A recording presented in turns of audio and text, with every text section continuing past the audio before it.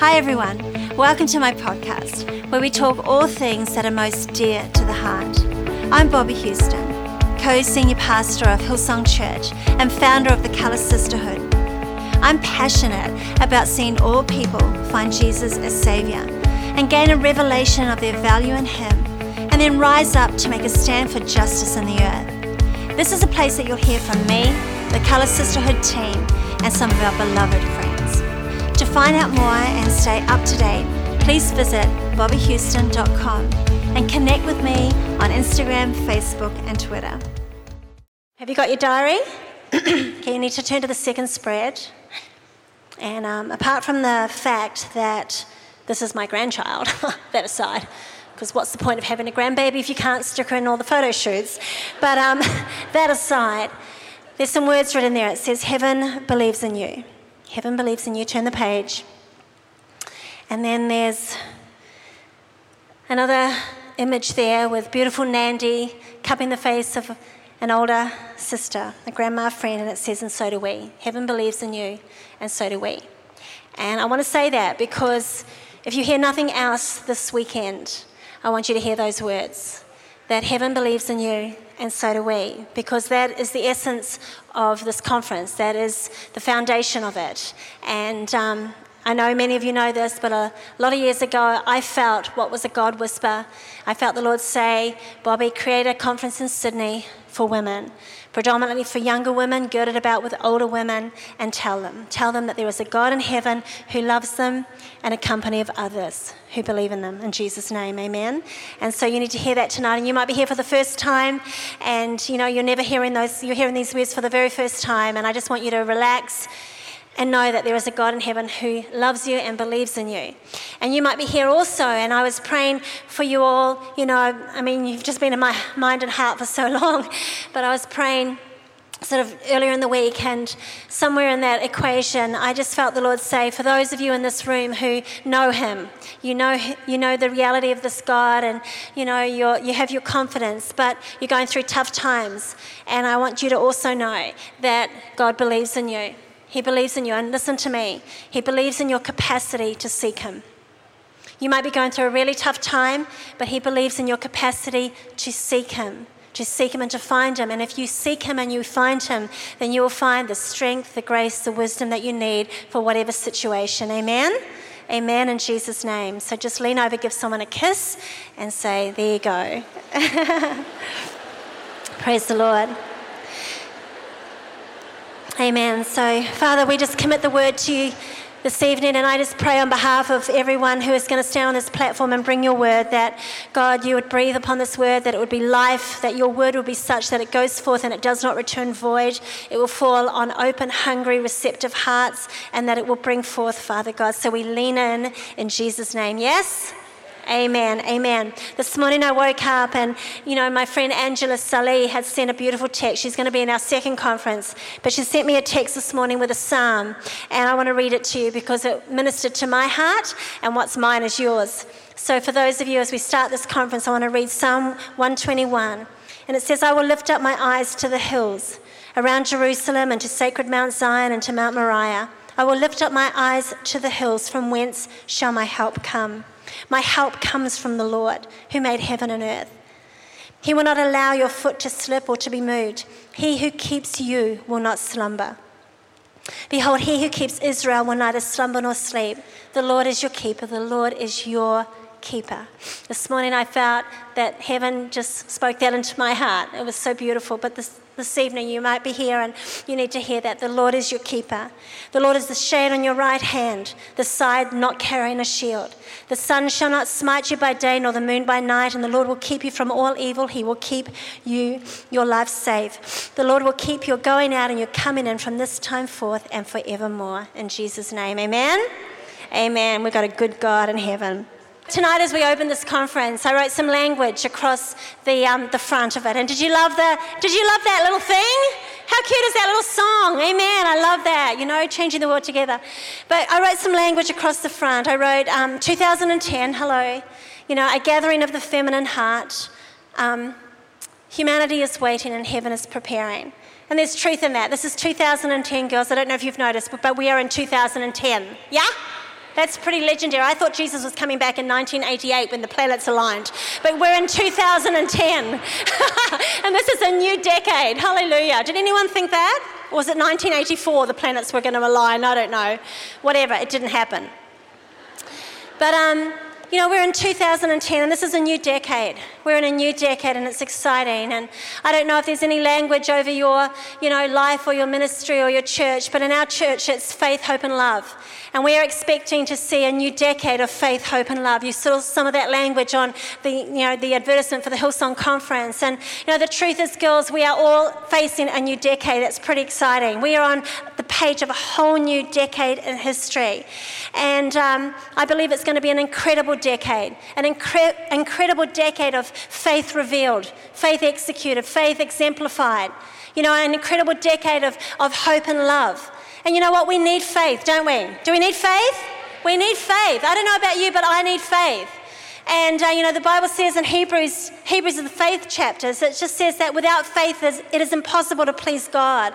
And, that scripture is not a reflection on God's acceptance of us. Without faith, it is impossible to please God. That doesn't reflect on his acceptance of us because he accepts us all. But it actually does reflect on our ability to execute his will on the earth because we need faith to walk into his purposes. I don't know about you, but I need faith for what God has called me to. At the end of 2009, down there at the end of what was an amazing gathering like this, we were, at the end of it, we just looked at each other and went, okay, well, that's it. I'm spent. Jesus, you need to come back now because we have no more ideas. There's nothing more to give. But he didn't come back and we're here we are 12 months on, and so you need faith to walk into the purposes of God. A new decade of hope. We are living in a planet that is fragile, that is uncertain. And I really believe, the Bible says again in Hebrews, it says that, faith is this amazing anchor to the human soul. It is this beautiful intangible that is yet so tangible. And I don't know about you, but a lot of people criticize the faith that we have within the kingdom of God. I know that, journalists will say to us, how can you give people, this false hope? This hope. But you know what? This hope is not false, is it? It's very, very tangible. And so, again, we're on the beginning of an awesome decade together. And the love of God is amazing. The love of God. And so these are exciting days. And the love of God is ageless, timeless. It's enduring, it's magnificent, it's unshakable, it's certain. So we are living in amazing days, girls, and I want you to understand that, and I know that you do. And I wrote across the conference at the beginning also, a gathering of the feminine heart, and we chose to open the conference again with that beautiful image of the Holy Spirit, that beautiful dove, reflective of the Holy Spirit, and we chose to put the sound in the side of 1,000 fluttering little doves, which kind of is like you and I gathering. This time last year, we scattered. We were gathered, and then we scattered, and then we've gathered again. I chose to do that intentionally because, we must never depart from the reality that it is by his Spirit. Is that not true? In Zechariah it says, the Lord says, it's not by might, it's not by power, but by my Spirit, says the Lord. And do you know what? As we gather, as we see this feminine heart gathering across the earth, as we see the likes of this exemplified again and again and again across the earth, do you know what? We must never depart from the reality that it is by his Spirit. And I don't want to do that. And I'm continually reminded, of that beautiful verse, and we focused on it last year, and it should be signature in all of our hearts. In Luke, where, Jesus himself said, the Spirit of the Lord is upon me. The Spirit of the Lord is upon me for a reason. And I pray that, that isn't just like a last year theme, but that is the theme of our hearts. Amen? And I want the Spirit of God in my life. Yes? Do I have any friends in this place? I want the Spirit of God. And the Spirit of God is upon us for magnificent endeavor. And like Christ, he needed the Spirit of God upon him. And he said, you know what? The Spirit of the Lord is upon me to preach the gospel, to speak the gospel, to share the gospel, to heal the broken heart, to bring, release to the captive, sight to the blind, liberty to those who are oppressed. And so I pray that we never depart from that. And I wanted us to start again where we finished off last year, because we're on a journey of discovery. Amen? I love that. And so, I'm excited. I am excited for these next few days. And I believe that God is going to do something astounding on so many fronts. And I've been telling our girls in the lead up to conference, I've been saying, I really believe that God has an agenda for this year, and he has an agenda for these next 2 days. He has an agenda. And it's a personal agenda, it is a collective agenda, and it is a kingdom agenda. It's a personal agenda because God is a personal God. And that's why I read Psalm 121 to you. And that's why I encouraged you with that thought that, if you seek him, you will find him. You have the capacity to seek him. God is a personal God. I want to encourage you in that. And we're all familiar with the beautiful verses in Jeremiah 29:11, aren't we? Where God says, he knows the thoughts and the plans that he has for us. God has a plan for us. God has a plan for you, sweetheart. And here I am looking at an ocean of faces, but I want you to know that the Spirit of God has a plan for your life. He does not overlook any one of us. He has a plan for your life, and I want you to lift your expectation and have hope and expectation. Amen? If we have hope and expectation in our amazing God, he never disappoints. He's amazing. He has a plan. So I believe God has an agenda for you this year and at this conference. I believe that there is a collective agenda. Yes? There is, because, the Bible teaches us that where there is unity, God doesn't just command blessing, but he actually commands anointing. In the Psalms, it says that. And, as a company of women, we are coming together. We often say the sisterhood, this global gathering is a sisterhood united in friendship and cause. And, again, where there is unity, God commands blessing and anointing. And I honestly believe that there is collective effort. There is an agenda within this gathering. There is an agenda within this gathering. We are not just here having a chick gathering. There is an agenda from heaven, from before the foundations of the earth. And it's like there is collective effort in here that, is going to deliver something phenomenal beyond our wildest imaginations. And I also believe that there is a kingdom agenda. And I've been saying this to our girls, I've been telling our girls, and I don't say this lightly, but I really believe that the enemy has a lot to lose this year. The enemy has a lot to lose this year. And, God quickened a verse to me a couple of weeks ago, and we were just teaching amongst our girls, and it's from 2 Chronicles chapter 20, and I'll give reference to that tomorrow if I don't forget. Remind me if I start to forget. But it's this amazing, amazing scripture, and honestly, I really believe when I read it and I saw it in a certain context of some of the endeavors that we are seeking to put our hand towards in a collective manner. I really saw the power of it, and I'm excited, and I really do believe that the enemy has much to lose. He has much to lose in Jesus' name because of the unity that is in this room. And if we can begin to rise up as that amazing force that was prophesied in Proverbs 31, amen, if we can begin to rise up as that force, that capable, intelligent, virtuous force, hello? And if we can begin to rise up as that host of women on the earth, again prophesied in Psalm 68:11, hello, praise the Lord. Do you know what? We're going to see amazing things happen on the earth. So I am excited. And I really believe that, as a collective force, we can do some serious damage to the enemy. We can do some serious damage to the enemy's dark plans against humanity. And you know what? I believe as this tonight unfolds, as tomorrow unfolds, as we lean in, as we seek to understand, that I believe that strongholds are going to break in the heavens. I believe that walls are going to tumble in Jesus' name. And you know what? We are going to stand back and smile. Stuff is going to happen. We are going to be responsible for some serious damage to the enemy's plans against humanity. And you know what? I love the thought of us just sitting back and smiling. And the world may not be able to figure it, but stuff is going to happen because of the collective force that is within this room. You understand that, don't you? And some of this might be new language for you, and you're just going to have to catch up. So ask someone to explain to you. But something is happening on the earth. And I believe that, as was the beautiful image during the meeting where it said, humanity is waiting and heaven is preparing. I believe that with all my heart. I honestly believe that. And I believe that we are living in days where the Church of Jesus Christ on the earth has the capacity right now to swing eternity in heaven's favor. We really do. And I believe that heaven is preparing. Heaven is preparing. In John chapter 14, our beautiful Savior King, before he departed this earth, he said, you know what? I am going home to prepare a place for you. I'm going home to prepare a place for you. And if I go and prepare a place for you, I will surely come again and take you unto myself, that where I am, you will be also.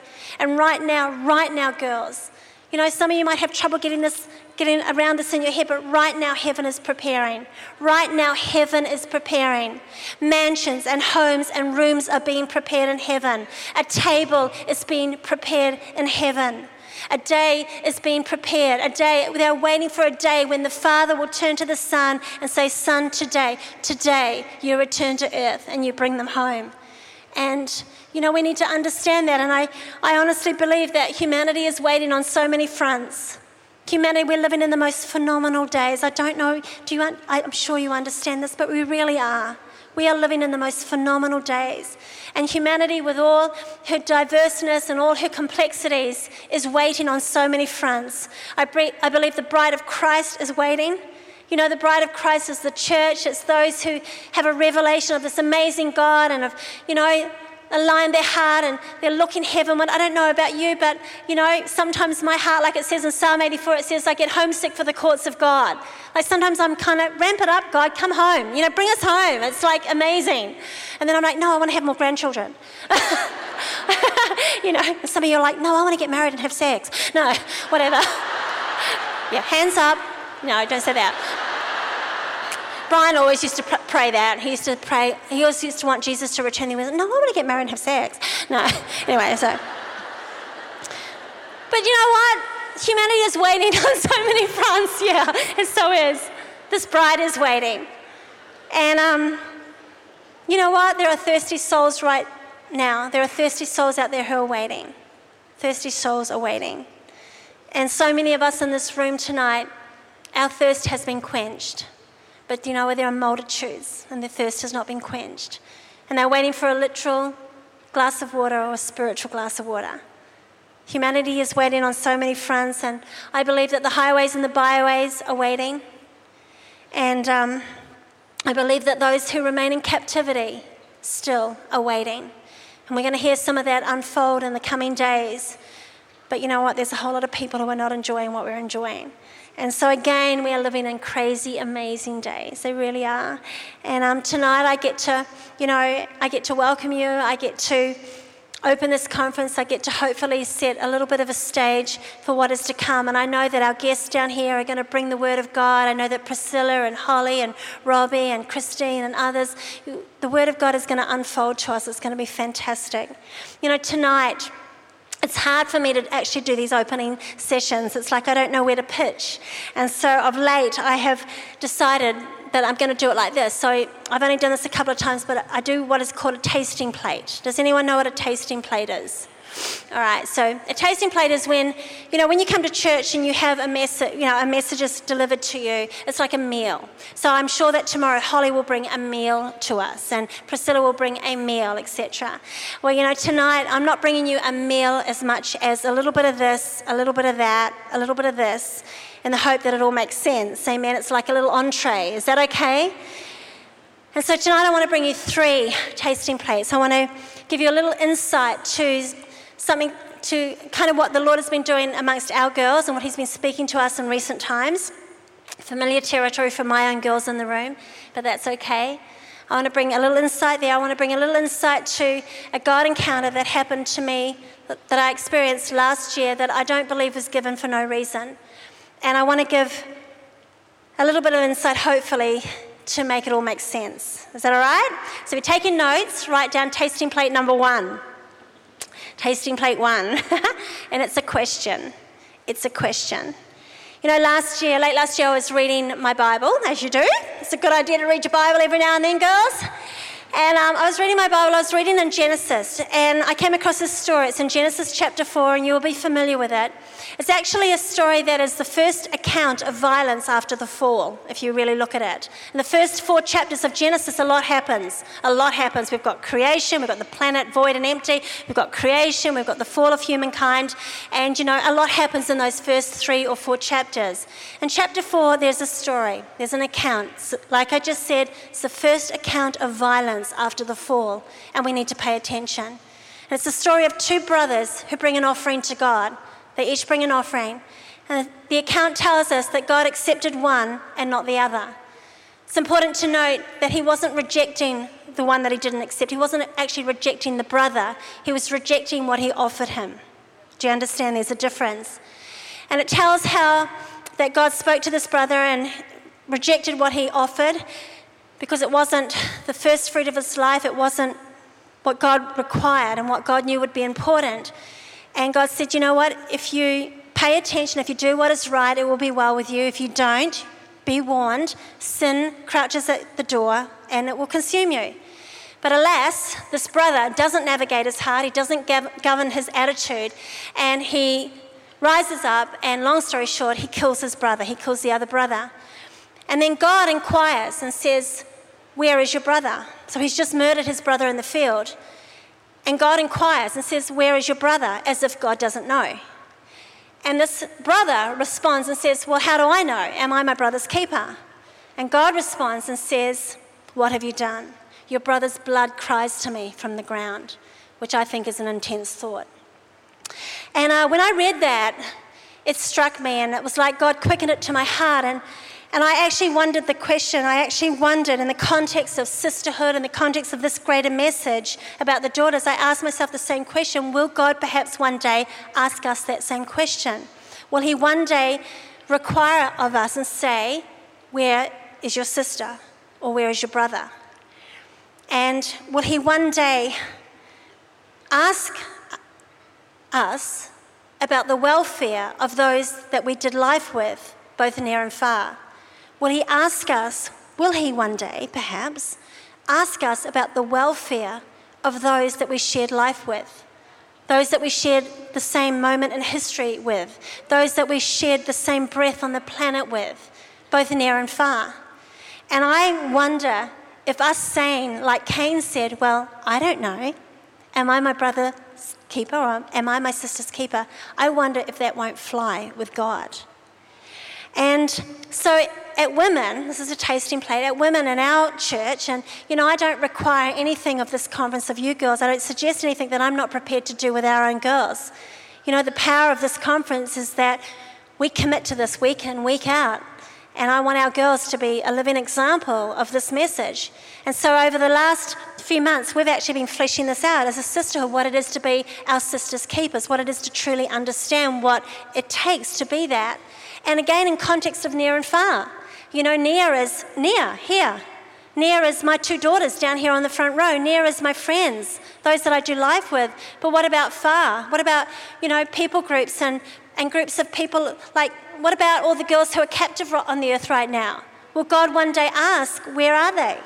And I don't know if it'll be good enough for us to say, I don't know. And so we've been pondering this on a number of fronts, and it's actually been a great series. And I'm committed through this year to really flesh that out on a number of fronts so that when we encounter women in our lives, when we encounter neighborhood or whatever, that we have the capacity to watch over one another. Amen? So like last week, I got my girls up and we talked about watching over one another, being custodians. It's another word for keeper, to be a custodian over one another's identity. We were talking about that because let's face it, if we can't, navigate our own identity and confidence, it's very unlikely that we're actually going to be able to watch over another person's identity and confidence. So we've been fleshing this out with our girls. So that's what we've been doing. And, I think it's important for us girls to remember that, the woman of God is humanitarian. The woman of God. If you want to be spiritual, if you want to be a woman of God, well, understand that she is humanitarian. And the heart of this sisterhood, this greater global sisterhood, this thing that is happening on the earth is humanitarian. And the word humanitarian actually means to seek and to care for the welfare of others. To seek and to care. And, I think that's profound. This afternoon I just looked at that anew and I went, wow, That isn't just caring for the welfare of another. That is seeking the well. That is sometimes stepping over comfort zones. That is stepping over the line. That is getting out of your little cocoon. That is pushing mountains and boulders to seek out the welfare of others. And, all that we do here, all that we do at Sisterhood in a local context, all that we do in this colour conference, it's all grand and it's all wonderful, and the fun and the games and the frivolity and all of that stuff is fantastic, but may we never forget that at the very core of it is others. And God wants us to be mindful of that. In contrast to that story, there's another story in Nehemiah. And, Nehemiah chapter 1 and 2, and I am on purpose not reading these verses. I want you just to write them down and study them in your own time if you want to. But in contrast to Cain's reaction, there's another reaction in Nehemiah. And, the context of that story is, God's people were in captivity. They were in exile. They were in a lot of duress. And Nehemiah, he finds himself in the palace of a foreign king. So, he is favored. He is blessed. He is, removed from the drama. And, God is, it's all wonderful. And it says how a kinsman of his people comes to visit. And instead of Nehemiah having the attitude, well, am I my brother's keepers? No, he asks after his kinsman. That's what the story says. He asks after the welfare of his kinsman. And when he discovers that they are under duress, that they are oppressed, and that things are not good, he doesn't take that attitude like Cain and say, well, oh, what a shame, I'm just blessed, here I am. He says, he doesn't take that attitude. It actually says that he begins to weep and to mourn and to grieve and to cry and to pray and to fast. And because of that, something profound happens. Amazing solution happens because he takes responsibility. And again, I really believe that there are many, many people on the earth. There are many women on the earth in context of sisterhood in this message. There are many women on the earth, near and far, who need someone to ask after their welfare. They need someone to ask after their welfare. I've been sharing a story with our girls of late about this woman I've been reading about. Her name is Baroness Carolyn Cox. Has anyone ever heard of her?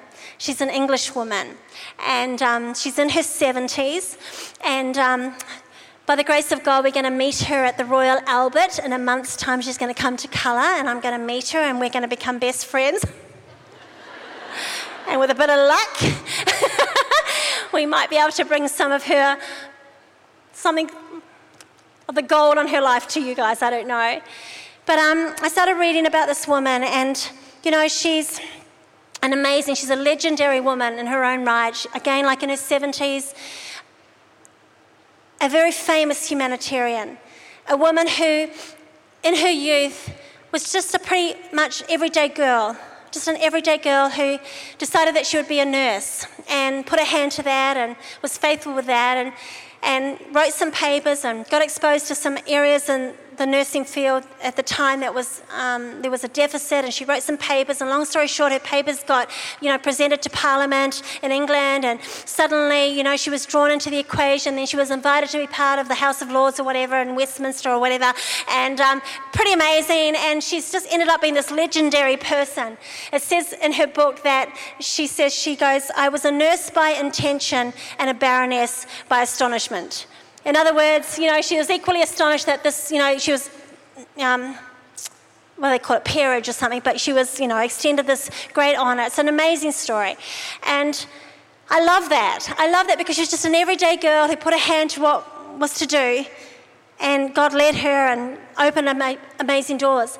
But it says of her life that in all her endeavours, and so she's just done so much around the world, it says of her life that when it came to people and to people groups, a true humanitarian, it says that she visited their homes, she listened to their stories, she asked questions, she allowed herself to be grieved and outraged, and then she raised her voice.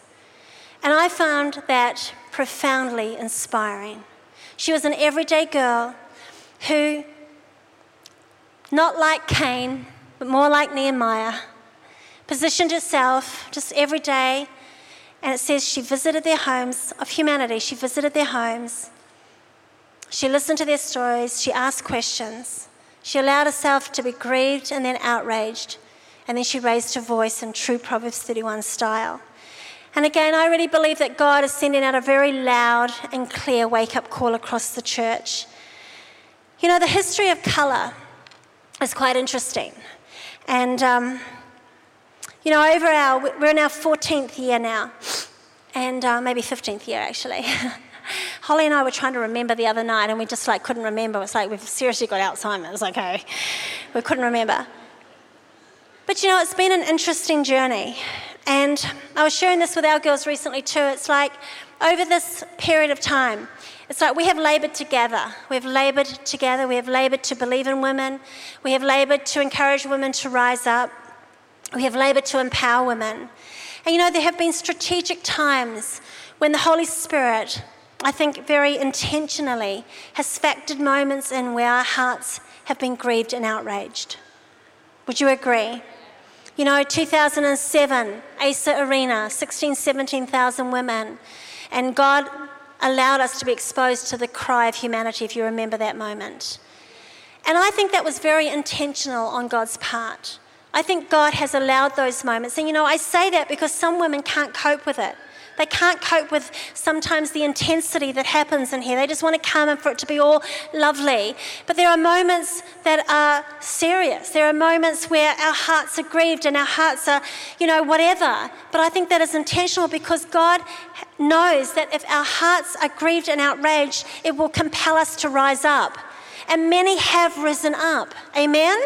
And again, you know, I really believe that we've got to continue in that. We can't get familiar with this. There is so much going on the earth that is outrageously wrong. And we're in an outrageously right environment tonight. But you know what? It is not like that for everyone. And so we can't become familiar with this message. We can't become familiar. We have to continue to allow our hearts to be moved. We have to continue to lean in. We have to continue to listen and position ourselves and step out of our comfort zone and do whatever is necessary, because there are countless multitudes out there who need someone to be concerned with their welfare. You know, Christine will give expression to this. But, you know, like with A21 and Be Her Freedom, and just last week she was, you know, up in that part of the world at the shelter, and a girl fell into her arms. I'm sorry if I'm stealing your thunder, Christine, but a girl collapsed into her arms, recently rescued out of that industry. God is just doing an amazing thing up there. But this young girl collapsed into her arms weeping and said, "Why did you take so long to come? Why did you take so long?" And you know what? Chris is the first to admit, she said, she didn't have an answer. She felt ashamed. She said, "I'm so sorry, I did not hear the cry. I did not hear it. I did not hear it fast enough." And so, you know, we need to pay attention. We need to pay attention in Jesus' name. And, you know, Proverbs 31:8 is a signature verse. It's going to go on the screens. But it says, open your mouth for the dumb, for those unable to speak for themselves, for the rights of all who have been left desolate and defenseless. Open your mouth, judge righteously, administer justice for the poor and the needy. You know, the definition of that word administer means to manage or be responsible for running something. It's an invitation for involvement. Administer justice. And that's what we're seeking to do. That is the heartbeat of this conference. We are, by the grace of God, we come, we rejoice, we have friendship, we're united on all of these fronts. But you know, at the end of the day, this is a humanitarian conference, and we're seeking to address the heart of the Father on just wherever He takes us. And it means administer justice. It means manage or be responsible for running something. How, I know it's just a definition, but it's actually quite profound. It's like a requirement. And like I said, some girls have come to this conference and they can't cope. They don't come back because they cannot cope with the demand that it puts on their spirit. But you know what? God knows that we can deliver the goods. Amen? And I'm not suggesting that in administering justice that every one of us has to turn around and do one of these. But it's like step up and be responsible for something in the network or the sphere of responsibility that you have in Jesus' name. Amen? Amen. These are exciting days. Tasting plate number 2. Okay, a God encounter. And I want to share this with you. And, you know, I don't know, you've probably had a number of God encounters. I don't know. I'm sure that you have. You're amazing women. I've had a handful of God encounters, defining God encounters in my life. And I believe if it's a genuine God encounter, it will define your life. There will be fruit from it. So, for example, when I was 16, I had a God encounter in God's Word. And again, if you've been around me, you've heard some of these stories, but it was a God encounter in the Word of God. You don't have to go looking for a God encounter. You can have a God encounter in the Word of God. Amen. Praise the Lord. But as many of you know, I was reading Micah chapter 4 and 5. And again, I've shared this many times because I believe it was a defining moment that has shaped what is the fruit of what we're sitting in tonight. It talks about the latter days. It talks about the house of God. It talks about the church laboring to bring forth what is within her. And in that context, in chapter 5, it talks about gathering the troops, gathering the daughters and troops, like in military troops. That was a God encounter when I was 16. Had another God encounter about 10 years ago, a God encounter in worship. A God encounter in worship. And I remember in worship, again, you would have heard this story. I remember asking God about his heart for the church. And out of his response, I wrote a book called Heaven is in This House, which has helped define how a number of people do church. So that was a God encounter. Had another God encounter in Melbourne a number of years ago. And I believe it was a God encounter at a critical gathering. It was a gathering in our nation of women leaders from all around, and there were about 800 leaders there. For me, probably the most tangible God encounter that I've ever had. And in that moment, again, I've shared it, in that moment, I felt God turn my worshipping hand over and kiss it. I felt him do that, and I've shared that many times. And, you know, he kissed it in a way that only a princely king can kiss your hand. He kissed it in only a way that a heavenly Father can kiss your hand.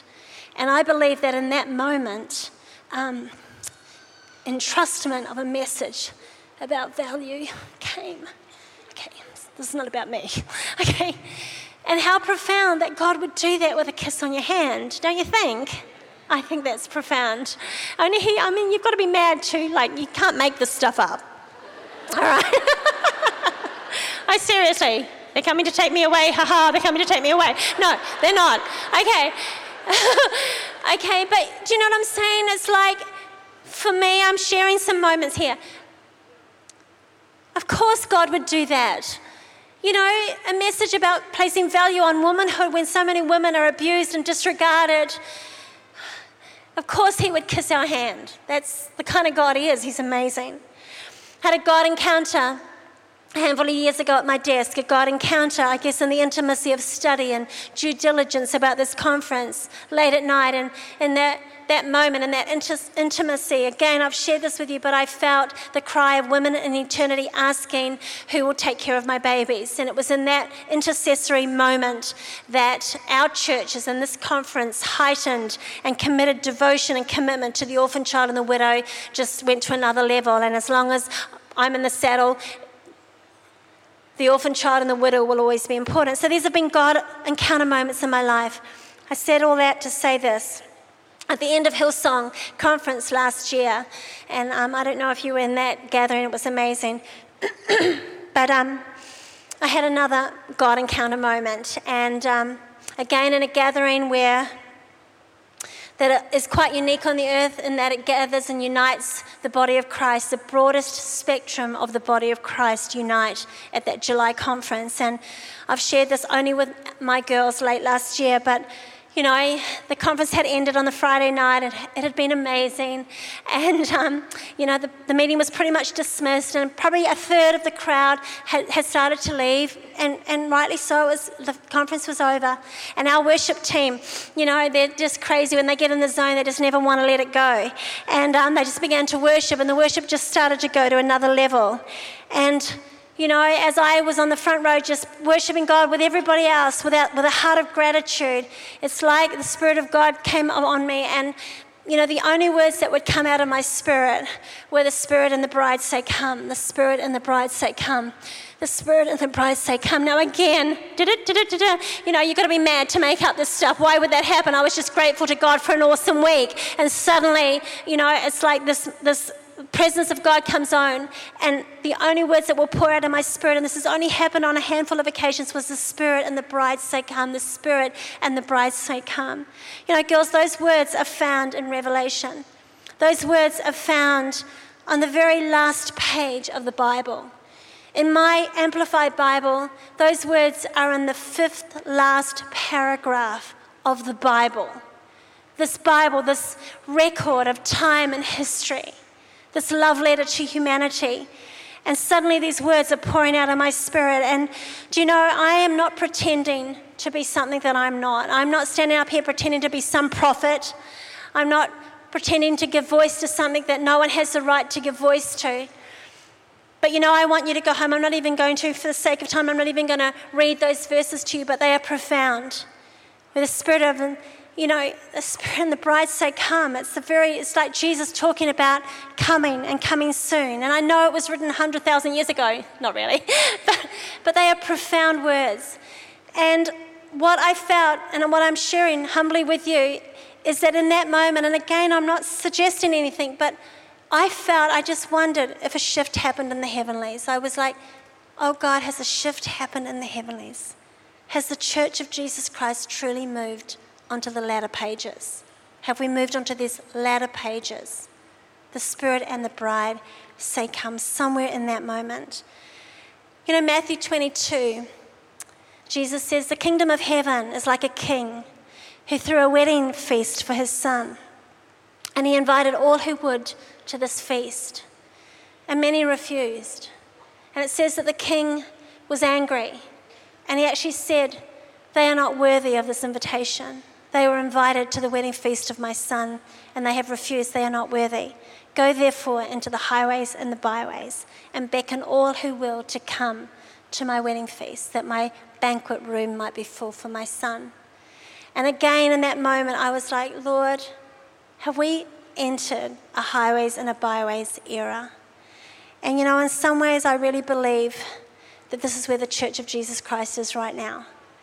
I think we're living in the most profound days, and we need to be mindful, excited mindful. We are living in the most profound days. You know, the earth is groaning, something is happening on the earth. And I just wonder if, you know, we aren't coming into a place of stature where the Church of Jesus Christ on the earth, and you know what, she will always be flawed and she will always, you know, be imperfect because, hello, she's made up with the likes of you and I. But where the church is coming of age, when she is awakening to who she truly is, and with voice, with unity and with partnership, she is partnering with the Spirit of God, and there is this beautiful harmony coming where the Spirit of God and the bride of Christ, the church, truly say come to thirsting humanity. That's what it says in Revelation. And do you know, all that we are is human, girls. All that we have to offer is earthly and human. It is, but when the Spirit of God, when the Spirit of the living God, the Spirit of the Lord is upon me, Jesus said, the Spirit of the Lord is upon us also. When the Spirit of God gets upon our human and our earthly, it becomes heavenly. You know, everything we do changes. So, you know, an invitation goes out, an invitation like this. I'll use this as an example. An invitation goes out. It's earthly. It's human. It's on paper. It's ink. It was printed at a human printer. There's nothing divine about it. But when it goes out with the breath of God on it and the Spirit of God, it becomes a heavenly invitation. Do you understand? The Spirit and the bride, we're moving into different days of partnership where the church is truly beginning to understand what the heart of God truly is for humanity. You know, when we extend a glass of water, you know, an earthly glass of water, a glass of water is earthly. But you know, when the Spirit of God comes near, it becomes heavenly. It can quench not only natural thirst, but, you know, the thirst of the soul. When, you know, an outstretched hand is earthly, but when it is married with the compassion and the kindness and the goodness of God, it becomes heavenly. Do you know, we are living in amazing days, amazing opportunity to truly be the church, to truly be the heart of God to humanity. Has anyone seen the movie Blind Side? Hands up if you've seen the movie Blind Side. Okay, I love that. I love that Sandra Bullock got Best Actress. Not that I watched the Grammys, but I love that because, you know what, it will compel people to go see it. And it's about the heart of God. It's a true story. It's amazing. And there's this moment, I won't ruin it for those girls who haven't seen it yet, but that moment where she walks across the room and sits down with that black mama. You know, the beautiful mama who is so broken, and she reaches out and she holds her hand. Do you know what? That is a divine exchange. That wasn't, do you hear what I'm saying? It was like, that was heavenly. And I think God is just amazing. We're just living in days, I believe, where the Spirit and the bride, Spirit and the church are just partnering together, working together like never before. I love it. Tasting plate number 3, and it's a quick one. You know, it's like, how do you take such a grand thought, perhaps, and maybe it's not grand to you, but whatever. How do you take such a grand thought like that, or a bold declaration, and how do you make it doable for the likes of you and I? I mean, we're just girls and guys. How do we make that doable and tangible? And, you know, I wrote a declaration in this brochure, and, you know, on the front of this I put, I am sisterhood. Okay, I am sisterhood, and you saw it at the beginning. It was like, I am sisterhood, and then we are sisterhood. Do you know both are a revelation? So it was intentional. You know, I could have put, we are sisterhood, but not everybody would buy into that, because some people don't think that they belong. So I intentionally wrote I am, because it requires a revelation. It requires a sense of ownership. They're both revelations. I am sisterhood. I am part, you know, to realize that we're part of the feminine heart of God on the earth for such a time as this. That is a revelation. We are sisterhood is also a revelation. It's a collective revelation. And how do we make all this doable? You know, I'm going to just read a little bit of this. This declaration is everywhere, and you've probably read it, but never mind. I am sisterhood is a declaration that is bold and strong, quiet and confident, a declaration about value and identity, purpose and mission. It is a declaration intentional in reach and embrace. It transcends culture and creed, age and status, prejudice and preference. It's a declaration that positions itself amid awareness and responsibility, concern and care, injustice and solution. A declaration ultimately concerned with the welfare of the world and her inhabitants. It has courageously woven its way through time and history and continues to weave itself across our lives and future. It is our collective here and now. It is our collective here and now, and belongs to any feminine soul who somehow believes that she was born for more than what is temporal or fleeting. It's for women of all ages and background, personality and style, colour and vibrancy. It's for the bold and the bodacious, the demure and the unassuming. I'm so verbose. It is for the bold and the bodacious. Do we have any in the room? Where are the bold and the bodacious? I don't even know what bodacious means. The demure and the unassuming. It's a sisterhood that perhaps heaven imagined when a very intentional creator created his girls. It's strong and beautiful, feminine and gracious, authoritative and gentle, and above all else welcomes the broken and the discarded. Whichever way you see or understand it, it is a growing movement of women across the earth.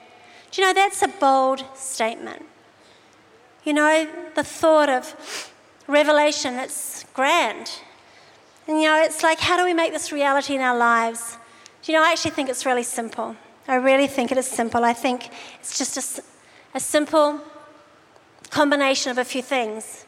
It's you and I taking our hearts in our hands, our gift and our talent, our strength and our influence, and allowing it to be united at such a time as this. Do you know, in this room tonight, when it comes to hearts, there's a lot going on in some of your hearts. Some of your hearts are full of dreams and desires and hopes and aspirations and crazy things. And I want to encourage you, you know, to commit them to God. Proverbs 16 says, commit your way unto God. Commit them unto God. And I want to encourage you to do that. Commit what is in your heart to God and then get busy with what is in your hand. And if you do that, what is in your heart will become reality. So many people, when it comes to making a difference on the earth or the hopes and dreams, they have so much going on here, but they will not understand the power of what is in their hand. And as we unite our hearts and our hands and are diligent with that, do you know what? Who knows what God can deliver? When it comes to gift and talent, man, in this room there is so much gift and talent. There is so much gift and talent. But can I just remind you that if you have been blessed with gift and talent and measure, can I remind you in James chapter 1:17, it says that every good and perfect gift comes down from heaven above. Every good and perfect gift comes down from the Father of lights and is given for a reason. Those bright ideas that you have, that genius that comes so naturally to you, do you know what? It's given by the Father of lights. Your bright idea came from the Father of bright lights. And you know what? He gives us these ideas. He gives us gift and talent and measure for a reason. So can I encourage you to find that reason and to be faithful with it? To be faithful. And if you do, then collectively, something phenomenal will happen on the earth. And I have a pet theory here, and I'm going to throw it in, even though time is slipping away. Psalm 92 says, those who are planted in the house of God shall flourish, bear fruit even into old age. And, sometimes when it comes to gift and talent and measure, people get a distorted perception of what it's about. I personally believe that any gift and talent is given unto the calling on your life. Do you believe that? It's according to the calling on your life. I also believe that that calling on your life is given unto the place, the house where you should be planted. And then out of that gift, calling, house is given unto the cause of Christ. And you know what? If you can understand those dynamics, I promise you that what is in your heart will become reality in Jesus' name. And then finally, hearts and hands, gift and talent, strength and influence. And strength and influence, these are dynamics that come with distance, with time, with longevity, with faithfulness. Do I believe that God, I'm going to get the team to come up, please. Thank you, guys. I believe that we are living in days where God is weaving a master plan across the earth. He's always had a plan. He's always had a plan for the earth. Since the foundation of the earth, he has had a plan. And his master plan is taking shape on the earth. I believe we're living in days when God is joining the dots more than at any other time in history, and we need to pay attention to what is happening because we are alive at such a time as this. Phenomenal days. And, I want to say that, in context of the body of Christ, and I realize there's these girls here tonight and, this might be swirling in your head, but the broader spectrum of women in this room, you have an understanding of what I'm saying. But, when it comes to the body of Christ on the earth, from God's perspective, when he looks at the earth, the planet, do you know what? There isn't a one of us in the room that has the full measure of the body of Christ. Now, let me explain. As individuals, we are the temple of God. He inhabits our hearts, amen? So that's one dynamic. And then we get planted in a local church, in a local family, amen? A body. And of course, that can be exemplified in that local context. But the body of Christ on the earth, the church, what perhaps God was prophesying about, what John was prophesying and writing about in those last pages in Revelation, the Spirit and the church say, come. When it comes to the church on the earth, the body of Christ on the earth, diverse and beautiful and hallelujah, all these things, not one of us has the full measure. We are a body. We all have a part to play. And I think we need to grow up. I believe that we are, but I think we need to grow up. We need to realize where our place is and be content in that and understand, and let's play our part together so that we can be the body of Christ on the earth, amen? That we can play our part in Jesus' name. That's what I wanted to bring to you tonight. And I honestly believe as we navigate all of these things, as we, seek to become, our sisters' keepers, as we, seek to understand some of the dynamics that we are exposed to, that, God is going to do a phenomenal thing in our lives and in the lives of others, and we're going to rise up as this beautiful, majestic force that can bring solution and bring God's heart. In Jesus' name, amen? Amen. That's all I wanted to bring to you tonight, in Jesus' name. Thank you so much for tuning into this podcast. I hope you have found it encouraging and uplifting and helpful. Don't forget, you can subscribe on iTunes to make sure you get all of the latest episodes as soon as they're released. And if you have time, I'd love to hear from you. Write to me in the review or comments section. I look forward to being with you again next time.